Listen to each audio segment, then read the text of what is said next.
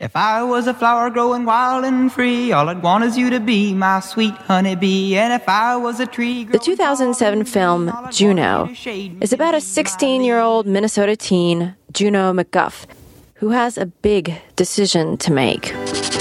What's the prognosis, Fertile Myrtle? Minus or plus? There it is. That little pink plus sign is so unholy. That ain't no Etch-a-Sketch. This is one doodle that can't be undid, Holmes Gillett. Juno screenwriter Diablo Cody was living in Minneapolis when she came up with the idea of writing about a teen who gets pregnant and decides to give her baby up for adoption. I could, have this baby and give it to someone that, totally needs it. You should look at the... Reportedly, Cody banged out the screenplay at a Starbucks and a Crystal, Minnesota Target store in only 7 weeks. And like that other lady who wrote in coffee shops, J.K. Rowling, Cody saw her literary creation take on a life of its own.